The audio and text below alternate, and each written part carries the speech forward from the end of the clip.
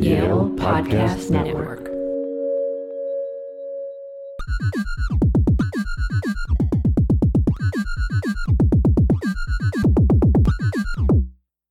Welcome to the podcast of CGEM, the Center for Genetically Encoded Materials. CGEM is a National Science Foundation Center for Chemical Innovation dedicated to transforming the fabric of society with genetically encoded chemical polymers. I'm Jeffrey Townsend, Elihu Professor of Biostatistics and Ecology and Evolutionary Biology at Yale University and the Director of Collaborative Communication and Information Transfer at CGEM. In our last podcast, we heard from Alana Shepherts, Sterling Professor of Chemistry at Yale University and Director of CGEM. Professor Shepherts explained the details of the exciting science going on at CGEM, giving a glimpse of potential futures, including diverse genomically encoded materials. Today, I'm delighted to have as a guest Riju Das, Associate Professor of Biochemistry at Stanford University. Professor Das has made some remarkable contributions to the chemistry of RNA. His research has been recognized by a Burroughs Wellcome Career Award at the Interface of Science, a W.M. Keck Medical Research Program Award, and the OpenEye American Chemical Society Outstanding Junior Faculty Award. I met Professor Das a few years ago in the early stages of putting together a large collaborative project, a lot like CGEM. I was captivated by his work, and I'm excited by its potential to help achieve the goals of CGEM to create sequence-defined polymers by creating new functionality from the translational machinery of the cell, particularly by intentional re-engineering of ribosomal RNA that's integral to the translation of gene sequences. Riju Das, welcome to the CGEM podcast. I'm so excited to have you here. Thank you for having me, Jeff. Well, let's start by first just introducing the main player in our conversation today. I'm sure everyone in our audience is familiar with DNA, deoxyribonucleic acid, but your research is primarily on RNA, ribonucleic acids. I like to think of RNA as DNA's much more limber dance partner in producing the remarkable performance of encoding all of the cell's structures and functions, the structures and functions that make all of our cells, all of our tissues, all of our organs, and all of our bodies function every day. If our RNA wasn't working, and neither would we. Could you just start by reminding us of the many roles that RNA plays in the cell? So RNA takes part in basically every fundamental process in our cell and in many human diseases. So as an example, when RNAs cut and paste themselves in the wrong way in our brains, that causes neurological diseases like many forms of Parkinson's, spinal muscular atrophy. And there are biological entities like RNA viruses, and those include HIV, the flu virus. Those entities don't have any DNA at all. They have purely RNA genomes, and there are conserved little bits of that RNA that are critical for the replication and infection of those viral beings. And so I and many other labs in biology and in chemistry would like to understand these processes and maybe even treat brain diseases and take out viruses by disrupting these RNAs that are involved. And what really excites me is the prospect of perhaps even fighting fire with fire. So I'm really interested in designing new RNA molecules that might go and carry out these disruptions and act like little machines that could then perhaps defeat or diagnose a disease.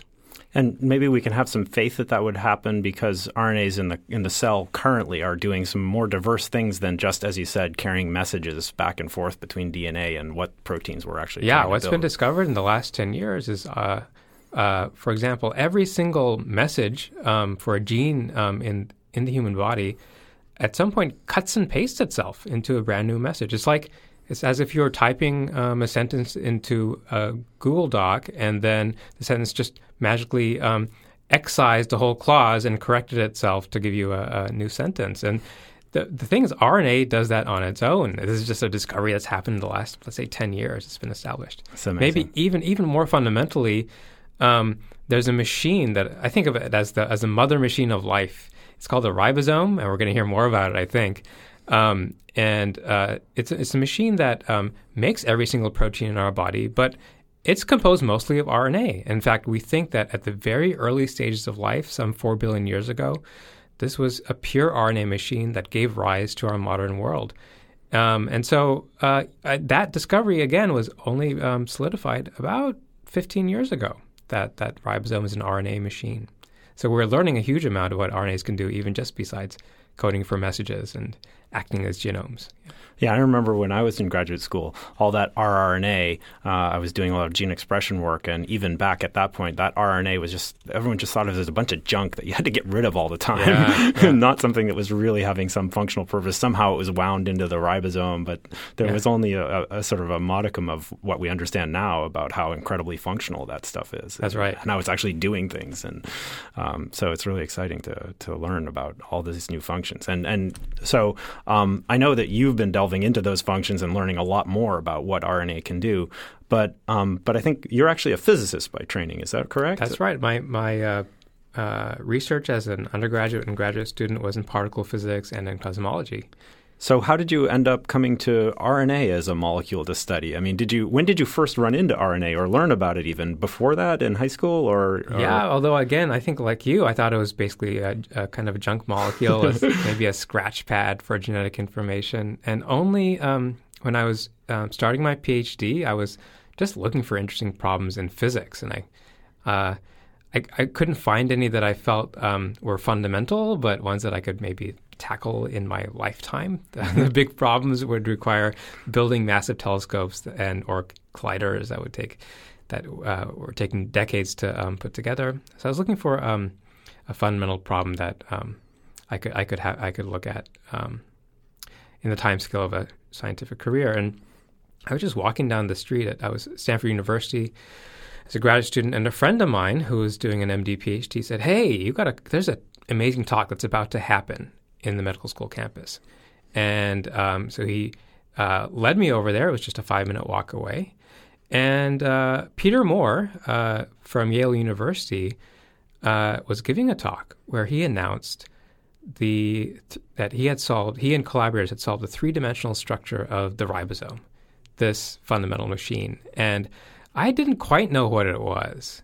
I knew it was important because it was standing room only, and I had to sit in the back and peek over numerous people standing in front of me. But when I saw the picture of this machine, which had taken a lot of effort, 2 decades of effort to solve it at atomic resolution, it looked to me like 2 strands of linguine had somehow assembled into a Ferrari. Okay, like this thing it's a complicated machine that is basically made from two big ribbons, and that struck me as I just had to figure out how that happened. It was an epiphany for me to realize that was what was driving my cells. And so I said, that sounds like a biophysical problem that I should tackle. And since then, that was in the year 2000, I think. So I guess for the roughly 20 years since then, I haven't stopped thinking about RNA and ribosomes. Wow, that's interesting. That's a great story of sort of inspiration to go in a certain direction, and you've certainly taken it a long way. So that's really fantastic. So what was your first research on RNA structures? How did you sort of bring your physics background to this problem to start with? Well, there was a technique that people have started using in biology called X-ray scattering, where you shoot X-rays at a sample of biomolecules. It could be ribosomes, it could be RNAs, and then you look at how those X-rays collide off the RNAs and land on a detector.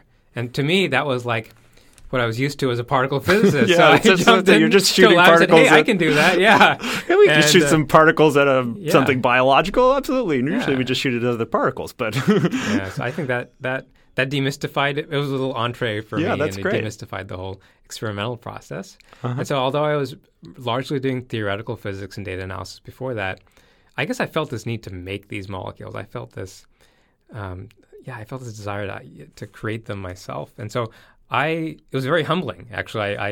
I went to a biochemistry lab and I said, I'd love to learn how to make RNA and probe it. And I remember they said, okay, you can have a desk. You sound like it could be an addition to our lab. I remember the first day, my mentor showed me how to use a pipetter. That's this small device you use to get little bits of liquid and mix it with other bits of liquid. And I turned it the wrong way, and I destroyed this person's pipetter. Oh, God. And I was almost about to break down in tears. I thought, the first thing I did in your lab was destroy your equipment. And he said, no, I can probably put that together. Let me give you another one. And so his name is Rick Russell. He's now a professor at UT Maybe I Austin. can offer you some more expensive equipment. Yeah, and then I proceeded to then destroy the next pipetteer he gave to me as well. I turned it the wrong way. So I did not get off to a great start. I didn't know how to do any kind of, I was a disaster at any kind of experimental chemistry or biology before that. But I just fell in love with it. And at some point later in my career, I came back to doing more theoretical and computational work to try to simulate these molecules and maybe even rationally design these RNA molecules. And I'm excited about potentially joining CGEM to bring these computational approaches to redesigning the ribosome to do other cool things. So a lot of what I'm familiar with what you've done involves tools to sort of visualize RNA structure, predict RNA structure, try to design RNAs with custom functions.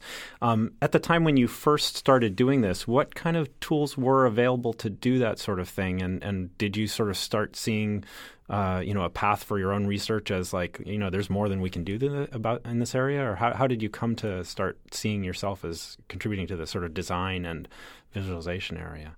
Well, there weren't very many tools to design new RNA molecules. Okay.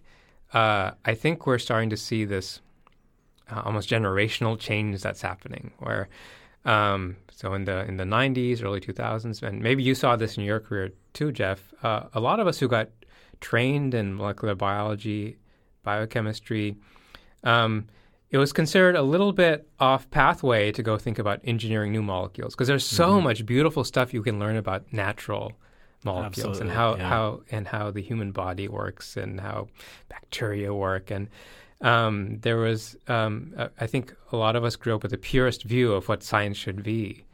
But I'll tell you what started happening for me when I eventually started my own career. I got asked by people. I'm at a Stanford Medical School, and I got asked by people, "Can you help us design an RNA that could let us turn on or off a gene therapy?" Some of you in the audience may have heard of CRISPR-Cas9 molecules. They're actually little RNA-guided machines that allow for genes to be turned on and off, maybe eventually in the human body. But we don't have good ways to control them to make sure that they only are active in, say, your liver cells if they're trying to cure a liver disease.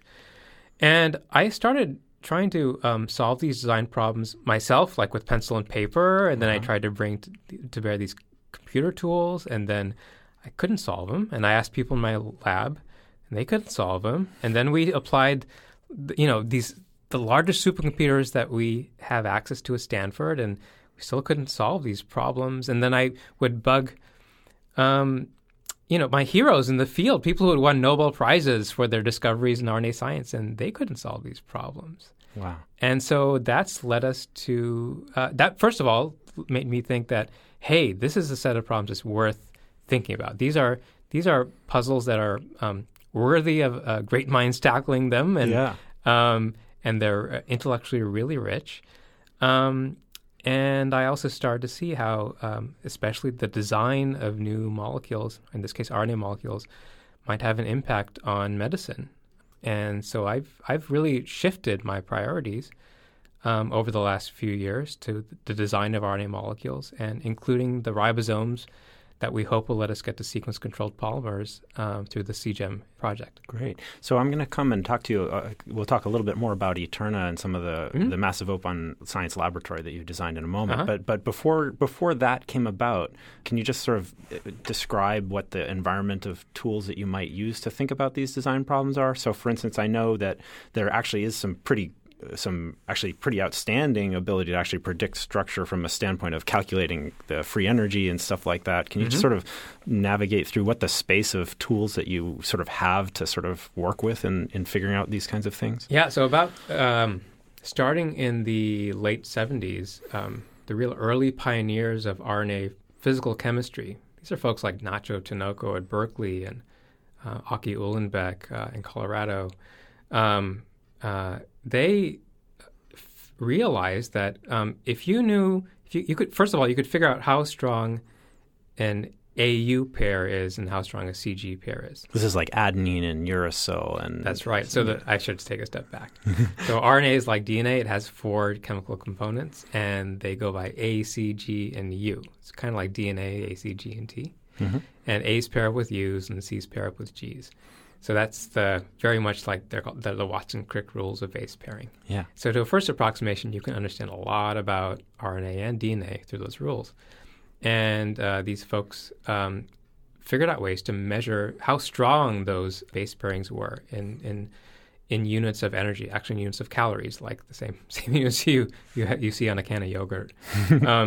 And they made these measurements, and then their colleagues in computer science created algorithms that let you take an arbitrary RNA sequence and figure out the lowest energy fold. That is the most likely set of Watson-Crick base pairs that this chain will form as it doubles back in itself to try to form these AU and CG pairs.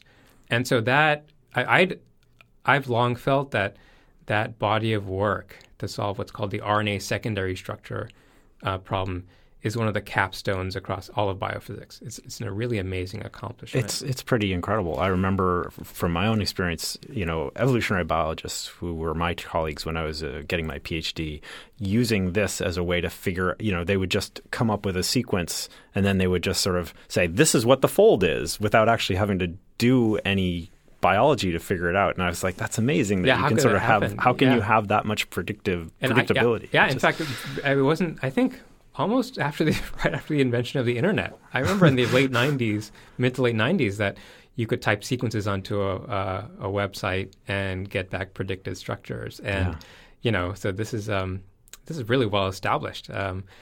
So those tools have existed for a while. It turns out they're not totally exact. Mm-hmm. And so even though we know how strong an AU base pair is, it turns out sometimes like A's will pair with G's, which is called a non-canonical pair. And we don't have good measurements for the energy of those pairs. And then there's all sorts of other kind of funky things that the RNAs can do where that are not base pairs at all. And we don't have ways to measure all those energies. And so these models of RNA folding have been incomplete. And part of the reason that, for example, designing a switch for a CRISPR-Cas9 molecule is hard is partly it's just it turns out those kinds of problems, they feel like Sudoku puzzles and crossword puzzles. They're hard to solve even in a computer, given our best guess for the energetic model, given our best guess for these rules of folding. But because there's what some people call a reality gap between our computer models and the real world, there's enough uncertainties and inaccuracies in our models that even if you make an RNA that folds up perfectly in a computer, if you then try to make it in real life, there's a good chance that it'll fail. Mm-hmm. And so I think this framework that has been built up over 20 or 30 years is incredible, but it'll almost always certainly have these gaps. Mm-hmm. And one of the big challenges in our field is figuring out how do we get around the uncertainties in our computer models. Okay. So one of the major breakthroughs that you're responsible for was what you termed a massive open laboratory solution to the problem of designing RNAs with specified structures. Can you tell us what a massive open laboratory is and how it worked and how you got there? Yeah. So let's see. When I was a postdoc at the University of Washington, I helped launch a video game for solving biochemical problems, and it's called Foldit. And it actually came out of a earlier project called a Screensaver Distributed Computing Project. Oh, yeah. So some of you who are maybe were on the internet in the 90s or early 2000s may remember that you could go to SETI at home or Folding at Home, and while your computer was sleeping, you could actually volunteer its extra cycles to go help on a search for extraterrestrial intelligence in radio signals, for example. And so I had helped launch a project that tried to solve the structures of proteins in a computer on these volunteer computers. It's called Rosetta at Home. And when we were just testing out the screensaver on our computers and and around the University of Washington campus, we talked to people and they say, yeah, I got it set up and it ran fine. It didn't crash, but I think that what I could see in the screensaver, the way that protein is folding, I don't think it's folding up the right way. Like, those arrows weren't lining up the right way. And so they were telling us, and these weren't experts. They're like, I saw what the final answer was, and I knew something was going wrong in the simulation on my computer. And that got a lot of us thinking, wait a minute, maybe humans could solve this problem and computers couldn't. Huh. And so there was a team set up, David Baker's lab in biochemistry at the University of Washington and Zoran Popovich's lab in computer science. They teamed up to make a video game, wondering if people could do better than computer algorithms at folding up these proteins in the computer. And so Foldit was released in 2008, and it was cool that tens of thousands of people signed up to play this game. Again, you can still play it. You should go to the website. It's called Foldit. Huh. And B, we started to see that there were some problems. There were a few problems where humans could do better than our computer algorithms. I gotta say, I was a little bit unsatisfied with the whole thing, and I used to prod the programmers who were putting it together. I used to sit next to them in the lab, and I'd say, "Hey, you're not really doing science." I mean, it was kind of mean, but I'd say, science, you should come up with these models, like these structural models of these proteins, but you should then test them in the lab. Okay, so I was taking this hardline attitude that science must have wet lab experiments, and they must be, must involve testing predictions with real experiments.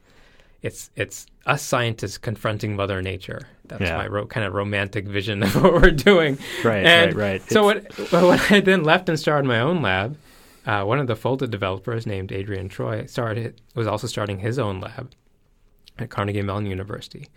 And I called him up and said, "Hey, Adrian, if you can make another video game that involves RNA," my lab had figured out ways to rapidly synthesize any RNA molecule experimentally. Nice. and figure out what it might fold up into. And with an experiments, real experiments. That's awesome. That's and great. So then the challenge was on. So he and I designed a game that we call Eterna, but it has this interesting and new twist to it. So when you play Eterna, and this has been going on since our launch in 2011, when you play Eterna, the stuff you type into the video game has a chance of getting synthesized in my lab at Stanford, and then we return feedback to you. In fact, a big chunk of your score is determined by how well you do in these lab puzzles, where the answer comes from actual Mother Nature, actual wet lab experiments. Mm-hmm. And so when we launched this in 2011, we had no clue if anyone would want to play this. We had no clue if anyone would, respond to having their score based on, experiments. What kind of a gameplay is that? Yeah. But within a month, we had 20,000 people playing Eterna. That's amazing. And after about 6 months, through this virtuous cycle of gameplay and experimental feedback, the players of Eterna could design RNA molecules with stable, complicated structures, and they just totally outperformed every computer algorithm that we had had up to that point. So that was an astonishing result. So we call this a massive open laboratory because, again, anyone can go to eternagame.org and play this game. It's open. It's massive. We now have over 140,000 people have registered to play. And you'll go online now. You'll see hundreds or thousands of people who are interacting with each other. And it's a laboratory because there's real wet lab experiments going on. And you get to see the feedback. And so I think it was what we had hoped for was that maybe people would come and play and they would get the idea that they'd be motivated by the potential medical applications, or they'd be motivated by the points and the competition. Uh-huh. But then what we found is that the players who have really played it for a long time, they're like me. The first thing they'll tell you is not the number of points they have. They'll tell you the number of RNA molecules they've had synthesized. Yeah. And the thing that they find thrilling is the thing that I find thrilling. I get an experiment done, and I find out if I have gained any predictive power over Mother Nature. And even if I'm wrong, I get that rush when I see the results of an experiment. And these folks all have shared that rush. Yeah. And so so this was a video game with a experimental backend. That's what a massive open laboratory Well, is. it's interesting how we sort of import our own ideas about, like, our ideas, they'll be motivated by points, right? Because we're familiar with points being video games and stuff like that. But it turns out, like, citizen scientists, just like us, end up having some of the same motivations, some curiosity about the real world. It's such a great thing that you have set up in a way, because you can have fun and try to understand the real world at the same time and contribute to science. And I think there's also the amazing surprise for me was just, again, the community of the players who are on Eterna. I mean, the majority of the folks who we interact with, they don't have otherwise any connection to science. These are not graduate students. They're not, professors. They're not even, at pharmaceutical companies. I think they're folks like, I used to know so many people who were with me in high school and who were, you could tell they were just really good at science. They're really good at puzzle solving. They love science. But they couldn't be bothered to jump through all the hoops to get the A's in all the science classes, to take all the standardized exams, to go and enter conventional scientific research, say as an academic or as a scientist at a company. And but I think there's just a lot of folks like that. Probably 10x, 100x the number of folks, the number of people who are like you and me, Jeff, who are in say academic science. And if given a route to contribute to science and to see results of experiments, then they do it, and they do it incredibly well. Oh, that's really great. I want to ask you just one technical question. Sure. So how do you set up the actual experiments? Because obviously you can't do every experiment on every molecule that hundreds of thousands of people design. Well, when we started, you're totally right. We could only synthesize 8 designs a week. We could do it every week. That was exciting. That was a relatively new technology, and probe them. But we only make 8 designs, and so we asked players to vote on. So we would typically get about 1,000 submissions a week by players who had earned the privilege of taking part in these lab puzzles. We just asked them to vote, and it actually got to the point where a lot of people were leaving the project because they thought voting was a dumb way to choose what to synthesize. So in around 2013, actually, I remember at that time we had about 80,000 players. We were getting about 1,000 submissions a week. We were making 8 designs a week. And there were a lot of folks who were on the forums saying, look, this is a popularity contest. It was the same players who were getting their designs voted in every time. You guys should change it. You should make it a lottery, or we should elect a Senate, to go and look at every design and choose what gets made. And wow. And I was thinking of implementing peer review, which is how academic science works, where in this case you would have every review seen by at least 5 other people as a condition for them making further submissions. And it all got very complicated. But kind of being in the Bay Area at Stanford, and I'm surrounded by these techno-utopians who believe there's a technological solution to everything. And in this case, there actually was. And so, that was around 2012. It turns out technologies have come online that would let you create pools of tens of thousands of RNA sequences all at once. Oh. And this technology that many of your podcast listeners will have heard of, DNA sequencing. There's a way to hack those DNA sequencers to then probe the folds of all of these sequences as well. And so I actually went into the lab. I hadn't done experiments for a year or two, but I went back into the lab and figured out how to create a new experimental pipeline for Eterna. And so since about 2013, if you've entered the lab, if you're playing part in lab puzzles, everything you type into the game will get synthesized. Wow. That's an amazing accomplishment of the lab science. So yeah. All I can say is congratulations for figuring that out and putting it together. That's really, really exciting and empowering to everyone who plays the game. Yeah.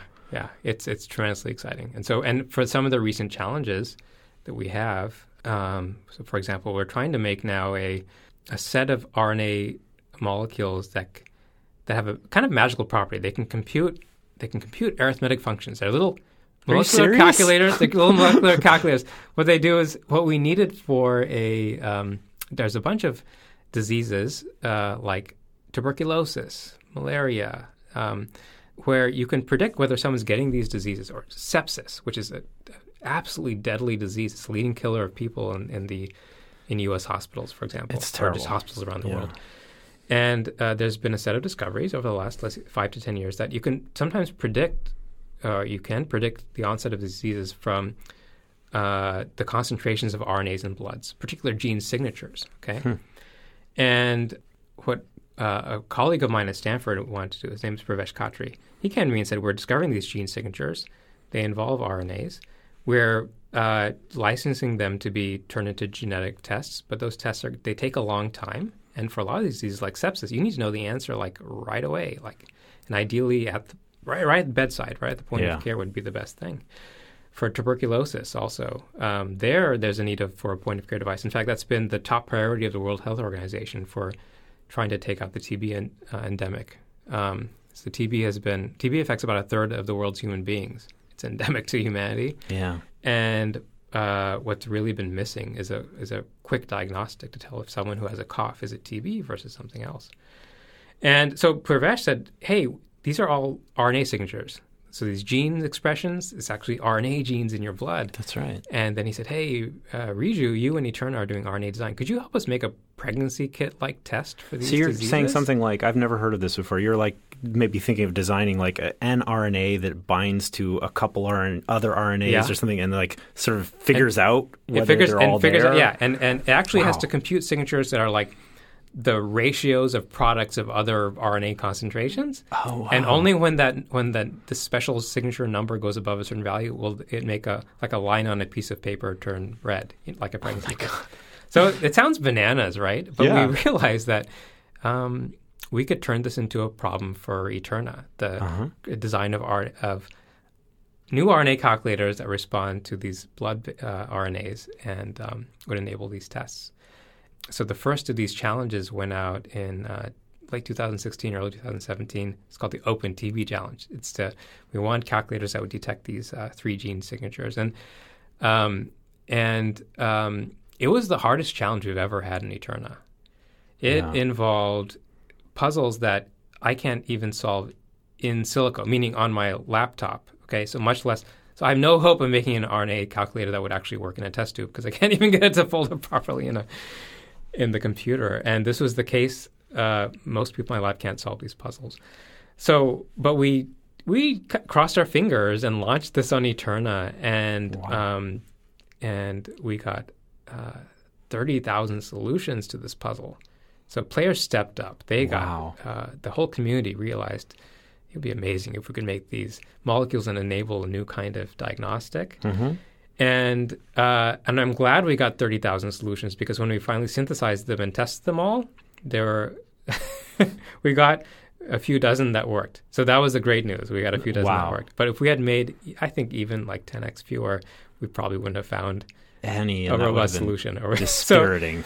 It's been very important to scale up the syntheses. It's been very important to get lots and lots of human beings, smart human beings coming in and engaging on Eterna. And I really do think it's going to help us create molecules that will reach the clinic and have an impact on lots of people, in this case, potentially billions of people. I imagine it may. Yeah. I wonder, and even at that level with these very complex structures, did the feedback of getting that experimental data, did players, were they able to like take that feedback and take it on board? Do you have any idea? It's been absolutely critical. Yeah, it's been absolutely critical. And I know this because for two reasons. Like, there's something I haven't told you yet about Eterna that is very, very special. I've told you about the community of folks who we've recruited. But starting around 2000, it was about 5 years ago, the original developers of Eterna, including people in my lab, people collaborating with us on the website, we're all academics. And so students and postdocs finish up their time in our labs and cycle out. And we realized we don't have anyone to sustain the project. We had a real crisis. Oh. But what happened is we put out job postings and ads, and Eterna players answered those postings. Wow. And so now the development team of Eterna is primarily players. They're great. Player developers. And they have their pulse on what this community is doing on the Yeah. forum and chats. They have their own private Slacks, That's to terrific. work. They have Google Docs where they're essentially writing their own scientific papers, and it's all it's ranking solutions based on our experimental feedback, and then finding features that hopefully explain the properties of those good solutions. So that feedback is still absolutely critical. The other thing I wanted to say is, starting 3 years ago, the players organized a conference. It's called EternaCon. Wow. And so I'm not directly involved. I provide a room at auditorium at Stanford to host Eterna players. But it's organized by the players. Most of the talks are by the players. And it's this hybrid of a game convention and scientific conference. And it's really the best conference I go to every year because the players explain to us how they get solutions to this, like these tuberculosis diagnostic puzzles or to these CRISPR switches. And it's like... That's so wonderfully inverted compared to most, academic science. But there's a real point here, and I want to just highlight this because I mean, from my perspective anyway, I think one of the things that you've done that is really extraordinary is be very, very open to the contributions of whoever, whatever. It's a very open system. It's a very sort of a setup where you actually are just sort of saying, come and see what happens kind of thing. And in academic science, a lot of times we sort of think of these academic science as directed by, there's someone at the top who says, this is where the solution is and we're going to go there. And, and that's sort of the model that we usually have set up for academic science. But this is really going a totally another way. So the question I want to ask you, though, is like, did that sort of come naturally to you? Did you wrestle with that? How did you navigate as a scientist who sort of has come through this educational system, which is somewhat hierarchical and directed by the great mind at the top? Did you struggle with it, or was it just natural to you? How did you actually navigate through that yourself as an academic scientist? Was there a moment when you're like, you know what, I just need to let go? How did you find yourself in the place you are now? My training, I think, prepared me for a project like Eterna. Because I came out of particle physics and cosmology, I was used to having collaborations that involved dozens or hundreds of people. Really so it wasn't a big stretch to expand it to 100,000 people. So that's one thing. That's a really interesting point. And it's not usually the kind of thing you learn about, a physics training being useful. Usually it's like, I know how to use an equation to model reality, whatever. But it's a different kind of... Yeah, and I'd say particle physics is actually not that hierarchical. There's a kind of idealistic society feel to a lot of these collaborations, which I took away. That's great. And then my graduate work, although it was in the physics department at Stanford, nominally, I got adopted by the biochemistry department at Stanford, which has long had a history of, essentially it's run like a commune. I should say like a family. How about it's like a family where all the labs there have typically less than 10 people. The professors have their offices inside the labs. Many of the great ideas out of the biochemistry department, Nobel Prize-winning ideas like recombinant DNA, they were discovered or invented by graduate students who were just staying up late at night and just talking to each other across labs. So there's a open feeling to it. They all share equipment. It just has that family feeling to it. And after I finished my graduate work there, did my postdoc, I actually came back to be faculty there because I love that atmosphere. And I do think it lets us solve a class of hard problems that there's no other way to solve. So for me, it was quite natural then to help lead and put together Eterna.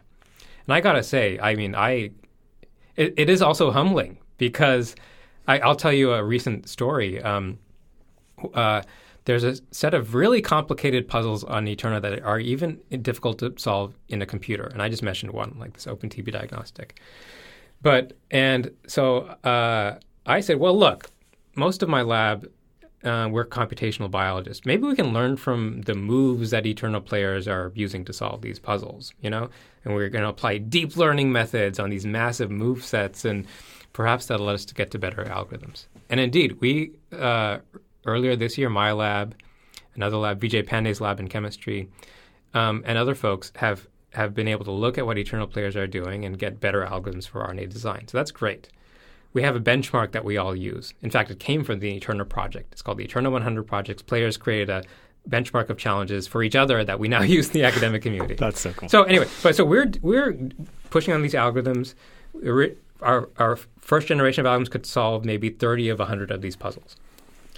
Our now deep learning informed algorithms can solve 70 or 80 out of 100 of these puzzles. But the last 20 are just impossible, right? So I held a summit earlier this year at Stanford. People came in by video to talk about their algorithms, mostly academic groups, right? Yeah. One player comes in. His name is, he goes by Nando. El Nando 8888 is his login. I'm allowed to say this because he came in and said, I don't know all this deep learning, fancy machine learning, artificial intelligence stuff, but I just sat and thought about the problem for a bit and coded up an algorithm, and it can solve 98 of 100 of this benchmark. Oh, my God. So, so there were 20 puzzles that I considered impossible for a computer, and he just went and cleaned them out. So by a dramatic margin, Nando just destroyed us. And so it's just very humbling. Yeah. But the problem got solved. That's great. And Nando has, this is a wonderful thing, but Nando has written a paper. He's a sole author on the paper on his algorithm. It's called NeMo. It's out in bioRxiv now. You can go find it. And it's under peer review, and I think it'll be published soon. That'll be the first time that the scientific paper has been written by a video game player. Working alone. I mean, so that would never have worked if we had a hierarchical project where I was telling people to do stuff, right? Yeah, never. That's really, really extraordinary. Well, I want to turn to one last topic before we finish up here on the podcast, and that is, so we brought you here today to Yale, back to Yale actually in a way, right? Mm-hmm. Since some of the early RNA work was here at Yale. That's right. To actually attend a meeting where we're talking about a lot of this progress we're making in CGEM toward genetically encoding new polymers. So what would be really, really interesting, and I hope as we continue this research will happen, is to be able to bring these two projects together to some degree. So I just wanted to ask you, since one of the goals of CGEM is to modify the structures of this translational apparatus that we started this podcast talking about, these ribosomal RNAs and the tRNAs actually that bring in the individual monomers that you then build the polymers with. Usually tRNAs bring in amino acids that build a protein, but we want to bring in alkyls or other chemical groups that we can you want to make Kevlar with ribosomes. Exactly. Or we want to make things we don't even know about yet. Very much very exciting prospect. But we're going to need some really strong power to figure out these new pieces that we need to put together to do this. Yeah. And I think that that we need to be appropriately humble and realize that our ability to sort of figure this out may be limited, and something like the tools that you're developing could be incredibly useful. Yeah. So I just wanted to invite you to comment on how might we create these new functions, and would there be a way to use sort of this kind of massive open laboratory to help in this process? Yeah, I think that. Okay, first of all, I want to say that I think CGEM's goals are incredibly ambitious in the best possible way, and it's like science fiction. Like if CGEM succeeds, then we'll be able to evolve new kinds of clothes and new foods and new medicines. I mean, it's going to be. I'm floored by the ambition. And so ever since I heard about what you all wanted to do, I guess about 2 or 3 years ago, I've been thinking about how Eterna might be able to help. So it's perfectly complementary to Eterna, because in Eterna, it turns out to be kind of expensive to prototype and develop games, and to prototype and develop also experimental methods to go and make all these solutions. And so we really try to choose our problems carefully. We try to choose problems where it's very clear that no conventional approach will do it. Mm-hmm. And to me, redesigning ribosomes to make alternative polymers, I think it's going to, like you said, it's going to be hard. We should go in humble. Yeah. But that's perfect for Eterna. So to set the scale of the problem, let's suppose you want to make a ribosome that instead of making proteins makes say, mirror image proteins, or let's say it makes Kevlar. You have to make a choice. The ribosome has 5,000 letters that you can change, right? You got to find a new sequence of those letters that will have this alternative function. That is a hard design problem. Yeah, what's the longest? There's no computer method that can do that. What's the longest molecule you've designed using the Eterna framework? Like, is it? It's a few hundred. A few hundred base pairs. Yeah. So to me, there's an exciting prospect of taking Eterna and creating puzzles. We just in the last few months, we and others in the RNA field have figured out how to fold essentially in real time, to simulate the folding in real time of RNA molecules that are 5,000 nucleotides long. It's not possible. It is. So it's these classic algorithms that I told you about from the 70s. They're so-called secondary structure modeling algorithms. But there's a new method called linear fold out of Oregon State University that accelerates the folding dramatically. And then just 2 weeks ago, folks in the Eterna development team said, "Hey, can we install linear fold within Eterna?"